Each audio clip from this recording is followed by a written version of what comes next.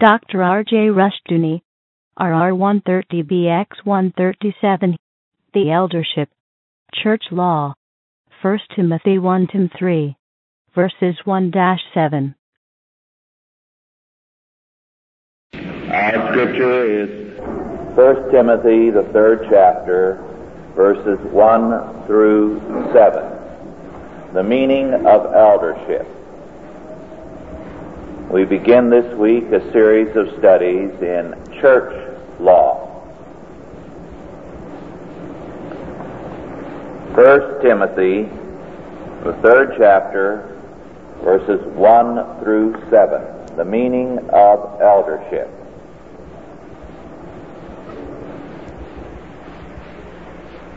This is a true saying.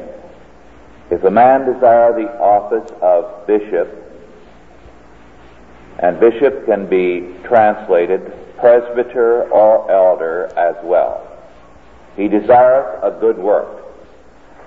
A bishop then must be blameless, the husband of one wife, vigilant, sober, of good character, given to hospitality, apt to teach, not given to wine, no striker, not greedy of filthy lucre, but patient, not a brawler, not covetous, one that ruleth well his own house, having his children in subjection with all gravity. For if a man know not how to rule his own house, how shall he take care of the church of God? Not a novice, lest being lifted up with pride he fall into the condemnation of the devil. Moreover, he must have a good report of them which are without, lest he fall into reproach and the snare of the devil.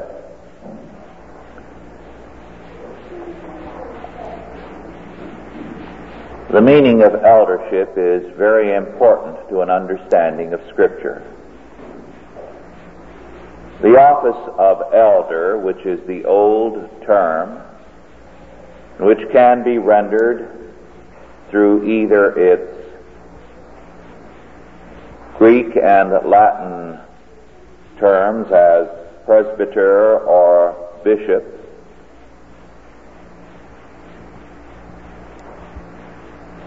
is an office that has sadly deteriorated. The original purpose of the office has been largely obscured. Its functions have been lost and its purpose has been altered. The office of elder was not created by the church. It was taken over from the Old Testament. We meet with elders in the law created by Moses, and yet not created by Moses, in that when God asked him to call elders to service, they were already existing officers within Israel, heads of households.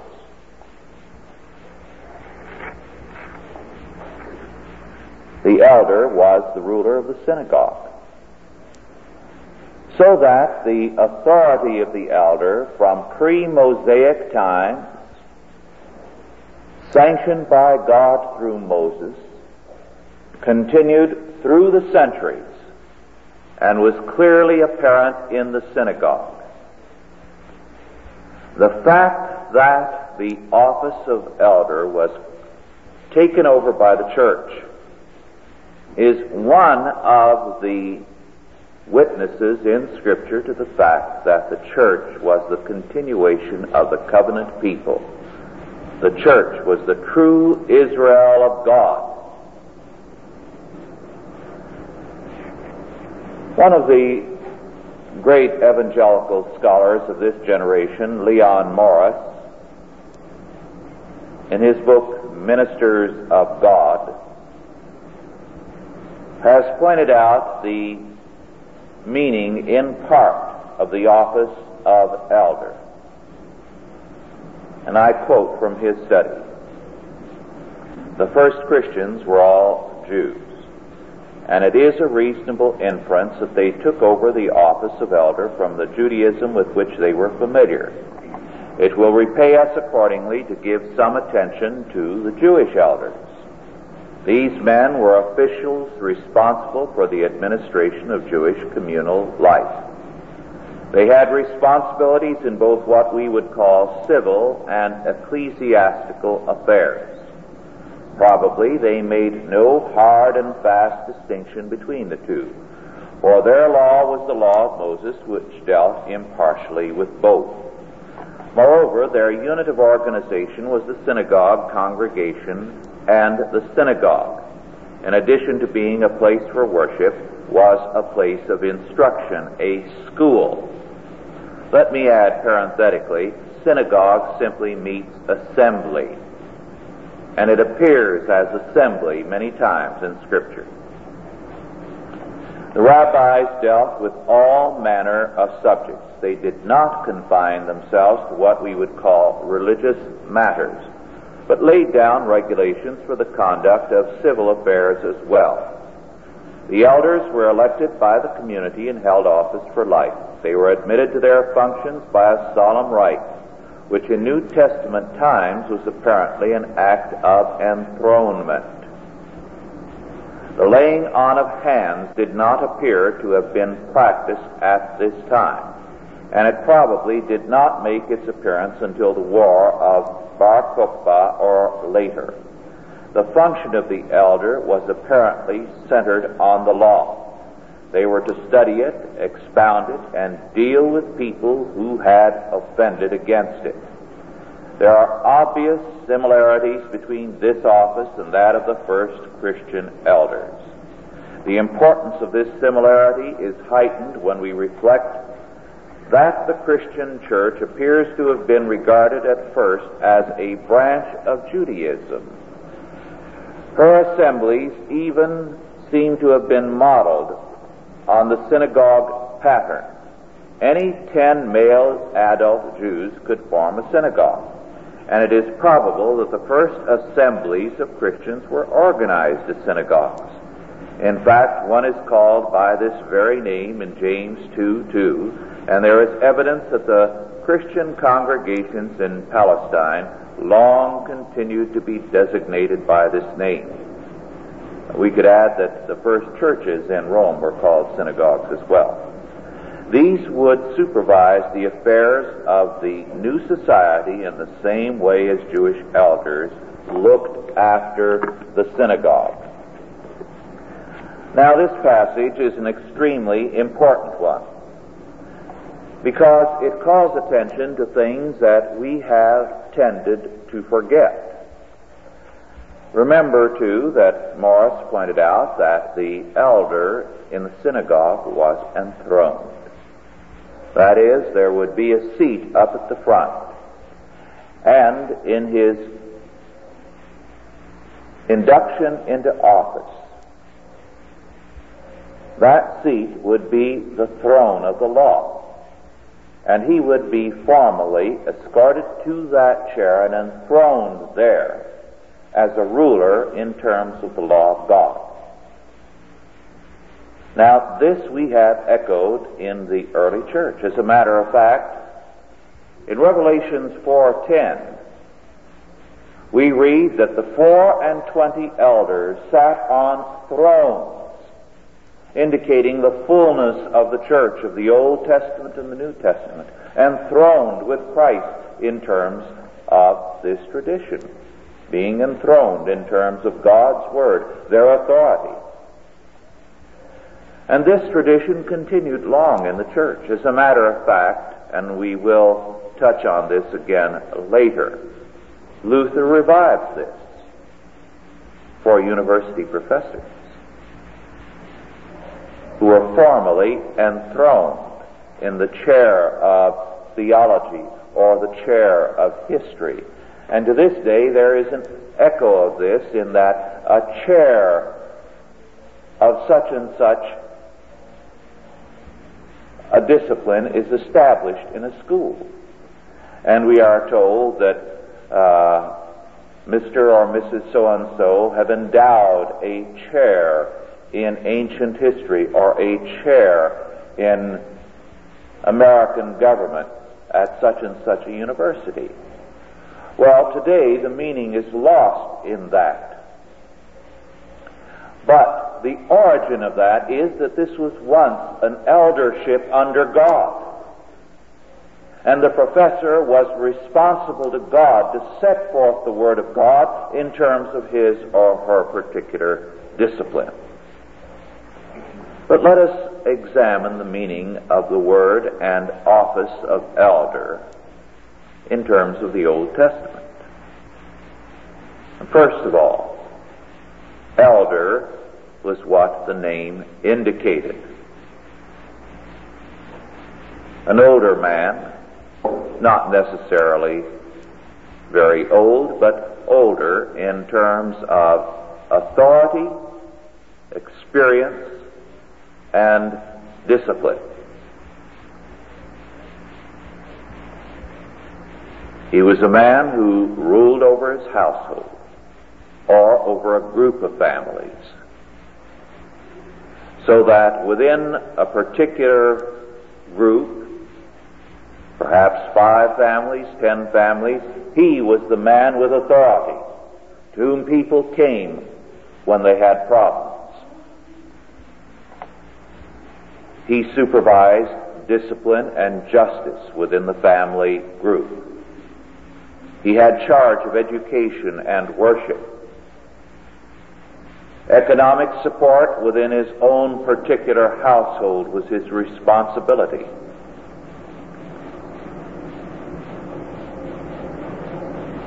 And also, in cases of threat, defense against enemies.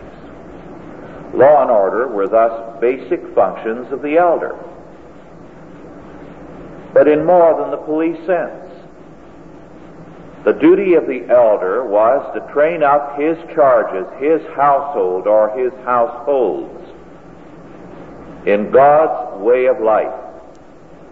His concern as elder was religious, civil, educational, vocational, and welfare. Now, when Paul gives the duties of an elder or a bishop, this is the kind of thing he emphasizes: apt to teach. One who rules his house well, having his children well disciplined. A man whose reputation in business with those who are without is good. One who provides for his own.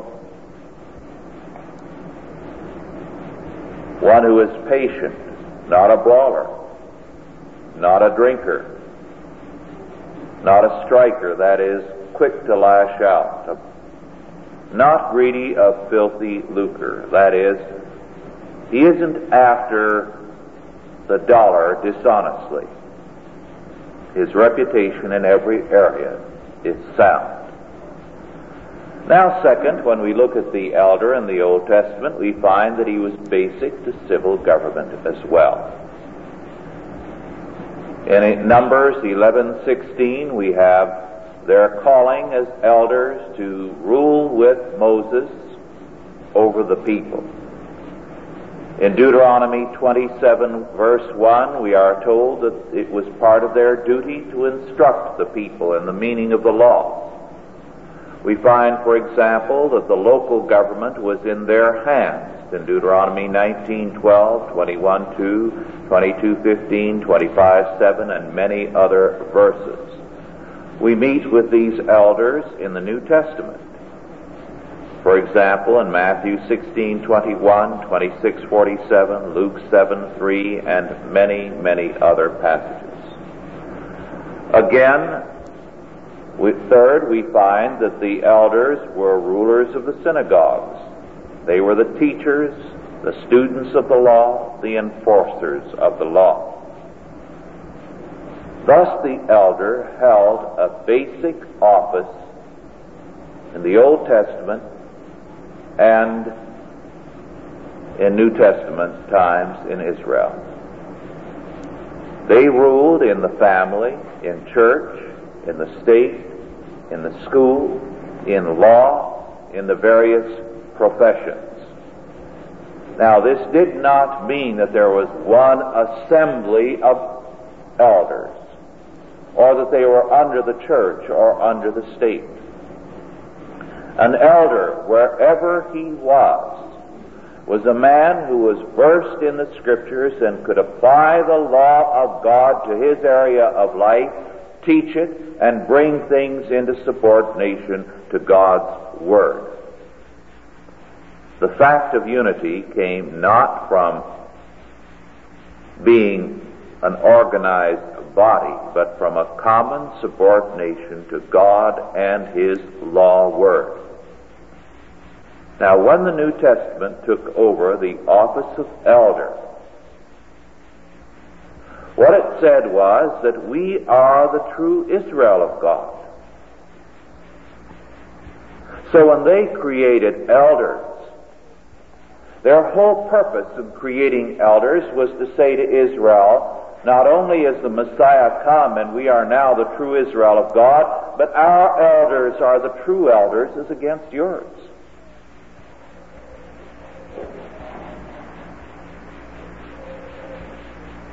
Moreover, they were saying that the kingdom of God is here in your midst, and its authority is being declared through the office of the elder. That the seal of God's approval, which was manifested in Moses' time by the dramatic gift of the Holy Spirit, was now to be manifested by the laying on of hands, the anointing of the Holy Ghost. And 1 Timothy 4:14 speaks of this laying on of hands as the means whereby the true gift of the Spirit is bestowed upon those who are truly elders. We are told, for example, in our Scripture that they had to have the ability to teach and to rule their household. Thus, they were only married men. In other words, men who were tested in authority and in government. This again ties in with the Old Testament requirement. No one could be an elder in Israel who was not married. This is why we know that St. Paul was a widower. We meet with him on the Sanhedrin casting his vote against St. Stephen. Therefore, St. Paul obviously at that time was a married man, or had been and was a widower. He could not have been on the Sanhedrin. He could not have voted had he not been a widower or married. As 1 Timothy 3:5, our Scripture declares, "For if a man know not how to rule his own house, how shall he take care of the church of God?" Because the early church was persecuted, and was, in a very real sense, an underground institution, its life was difficult. It was not possible for 2 or 3 centuries at least for the church to have a building. They met in homes. When it was a time of persecution, the churches were very small groups. They met in groups of 5, 10 people, not more than perhaps a dozen. Incidentally, this is again a pattern in Red China today, where the churches meet in secret, in homes exclusively. Not more than 8 in any meeting, lest they attract attention to themselves. Those meetings in the Roman Empire were conducted by elders. We shall deal with that more next week. The elder in relationship to the church.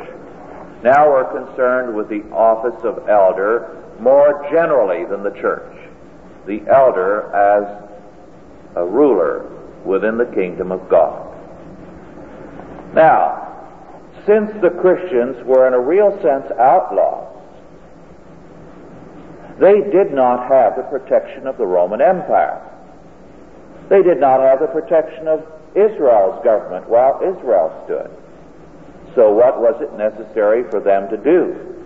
The elder took over the function within the community of those offices which the elder had taken care of in church, state, school, and the vocations in Israel. So they created what could be called subordinate elders to take care of welfare, the poor. Others to take care of education. The elders within the church to take over the function of the courts. In 1 Corinthians 6, verses 1 through 3, we are told that the Christian is not to go to the outside courts, which at that time were anti-Christian, which would not even recognize their existence as Christians. They were to go to their elders until such time as the Christians could again command society as believers had in the Old Testament. So that the office of the elder took over civil functions and became courts.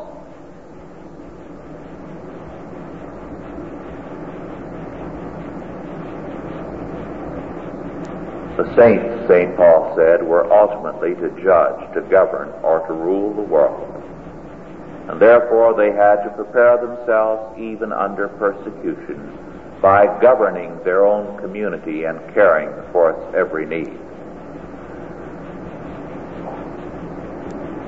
But in all of this, in the church, the office of elder retained the family function, and the church was seen as the family of Christ. In 1 John 3:17 we read, "Whoso hath this world's goods, and seeth his brother have need, and shutteth up his bowels of compassion from him, how dwelleth the love of God in him?" And so the elders were to rule the church as a family, and as a family caring for their own, but with no toleration of indolence. If any would not work, neither should he eat. 2 Thessalonians 3:10. If any provide not for his own, and especially for those of his own house, he hath denied the faith and is worse than an infidel. 1 Timothy 5:18.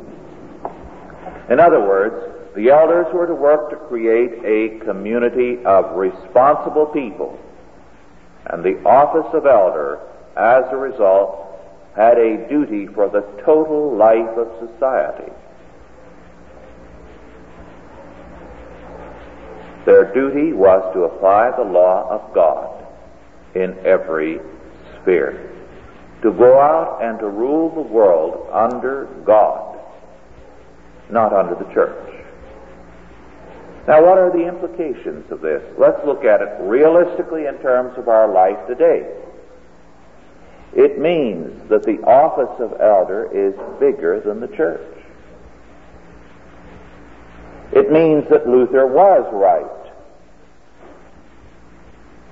when the tradition of establishing professors into an eldership and enthroning them in the office of an elder, whereby they held a chair which was under God in the teaching of the law as applied to their field. Education is an area of eldership. And schools should be operated as a sphere separate from the church and the state, under Christian men of God, who as elders apply the law word of God into the sphere of education. The same should be true of law. This is the origin once of lawyers' guilds, now bar associations. They've lost their meaning. But originally they were groups of men gathered together to study the meaning of God's law and to apply it. There's a vague tradition of this still in the Catholic Church, in that once a year there's a special Mass for lawyers. But it's meaningless apart from that. It's an empty form. But they were once an area of eldership, where men were called and ruled over a body of lawyers. Police work, too, is an area of eldership. And consider the difference in our society if a chief of police or officers were chosen insofar as they qualified as elders to rule over the men under them, under God. Now, this was the Old Testament function of the office. That's why you meet with it, church, state, school, family, in every area of life in the Old Testament. And this was the pattern that was established by the early church.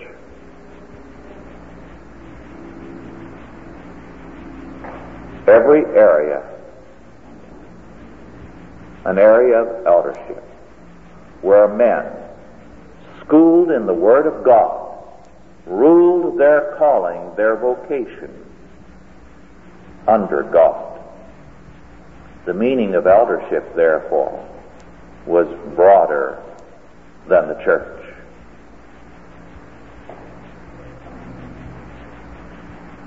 I cited earlier Revelation 4:10,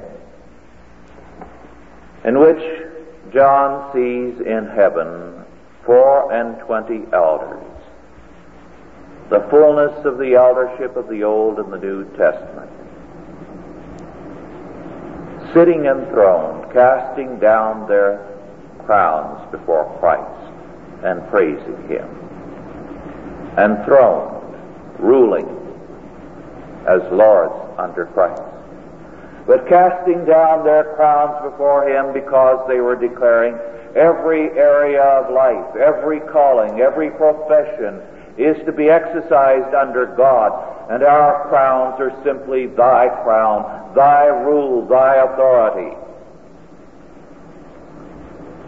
Enthroned, because they had, through Jesus Christ, the last Adam, been restored to the original calling of Adam to be priest, prophet, and king over creation under God. This, then, is the meaning of the office of elder. An office of tremendous significance. An office created by God in the Old Testament and established in the New, the purpose of which is the rule of the world by men under God. Thus, the vision of God's authority in the world is not the church ruling over everyone or the state ruling over everyone, but men of God, elders of God, each in their calling, bringing all things into captivity to Jesus Christ. Let us pray. Almighty God, our Heavenly Father, we thank Thee that Thou hast called us to be Thy people. And we thank Thee that here, there, and everywhere Thou art raising up unto Thyself men of God, true elders called by Thee, to reestablish Thy dominion in church, state, school, in every area of life. O Lord our God, call forth unto Thyself great throngs of elders. For the harvest indeed is ripe, and the gatherers are few, that we may rejoice in the extension of Thy word and Thine authority, that we may rejoice in the teaching of Thy word in every calling and in every area of life. Grant us this, we beseech thee, in Jesus' name. Amen.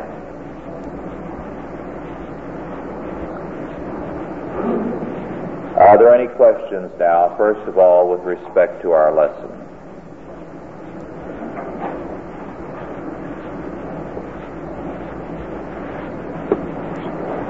Yes. In the early days, apparently, the elders, or to mention the rabbi, but the rabbi is a separate entity from the elder, and now we have ministers, and the elders, as you have said, are more or less symbolic rather than active. How is that relationship changed? Rabbis were elders whose duty it was to teach the law. They were just one kind of elder. They were teachers. And this is why our Lord was called Rabbi. Now we have ministers who go to the theological college. Elders are not selected particularly for their theological knowledge. We'll deal with the elders in the church next week. So let's leave the church eldership until then. But today what I'm trying to get across is the idea that the office of elder is much broader than the church. You see, one of the ugly things here is that the church has more or less monopolized the office, and it has reduced the elder to a minor official within the church under the minister or under the priest. And on the other hand, the state has also tried to monopolize the world and say everything is under the jurisdiction of the state. But in the biblical pattern, no institution controls everything. It's an eldership in every particular area. Now, this is decentralization as far as man is concerned, but centralization as far as God is concerned, as far as His authority, as far as Scripture is concerned. Yes? Well, this resource in the great thing that elder turned out to be power, and didn't just see an elder running for office today, and I can't visualize that to be returned to the way into this day, the concept everything, and he said they were alive, they were self-alive. That was in the Old Testament, or not in the Old Testament. That was in the time of our Lord. This was not a requirement of Scripture, so that's not binding on us at all, you see. But in early colonial America, every public official had to be an elder, not a church elder, but he had to be knowledgeable in the Word of God. And some of them were extremely capable here, far more so than many of the churchmen. And they governed their area in terms of Scripture as responsible elders or ministers of God, as a ministry of justice. And your teachers then were as learned in the Scriptures as ministers. And they felt themselves to have a calling under God. And so on in every area. What? How did we get to where we are? Yes, through unbelief, little by little. Through unbelief. Yes. There was a time when, before all judgments were read in court, the judge actually went to the Bible for his... Yes. Well into the first half of the last century in this country, since judgments were in terms of the common law, the judge had recourse to his Bible to make his judgment, which meant he knew his Bible. Those who wrote the Constitution were then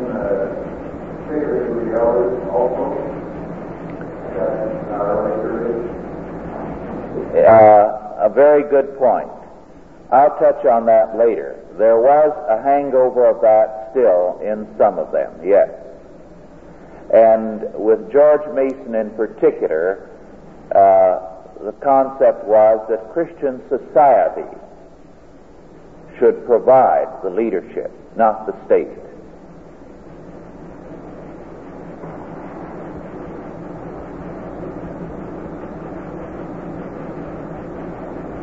Any other questions?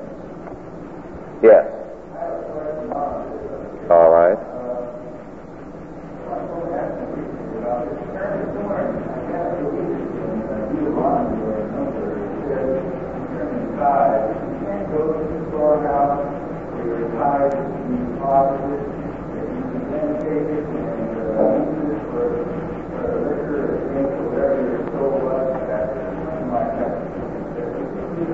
Oh, yes. It's not quite as you have said it. Now, yes.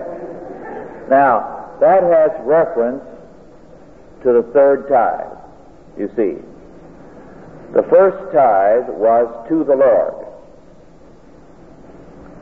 Therefore, it had to be given to some godly agency to serve God's purpose.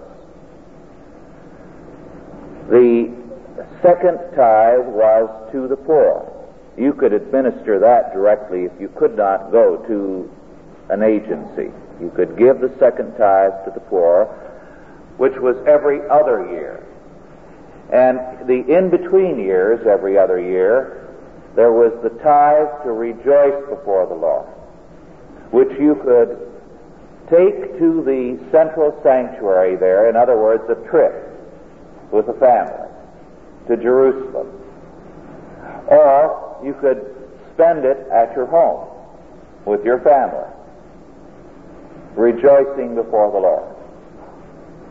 So you have to realize that there were three tithes cited in the Scripture, and this provision about not taking it to the storehouse applied definitely to the third tithe and to the second on occasion. Now, in other words, there were three tithes, and the total was 20% per year, is that it? Right, or 15 to 18%. I don't know the answer to that. It depends on how it's computed.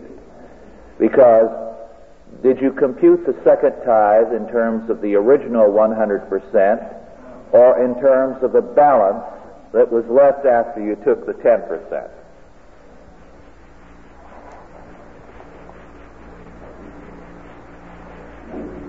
Are there any other questions? While we're waiting for another question, I have a couple of announcements to make. First of all, on the 23rd Saturday of January, at 7 o'clock in the evening, at the Casita del Arroyo in Pasadena, the Chalcedon Guild will have a dinner, the first of the Chalcedon Guild meetings. And the cost will be, it's a donation of $2 for adults, $1 for children. You can make your reservations with Gloria Bizarre here. You will have an announcement in the mail about it within a week. And I shall be the speaker at this dinner on magic and witchcraft. The second Chalcedon dinner, or the Chalcedon Guild meeting, will be a seminar with Dr. Hans Senholtz on the 20th of February, Saturday, from 3 to 9 p.m. at Knott's Berry Farm.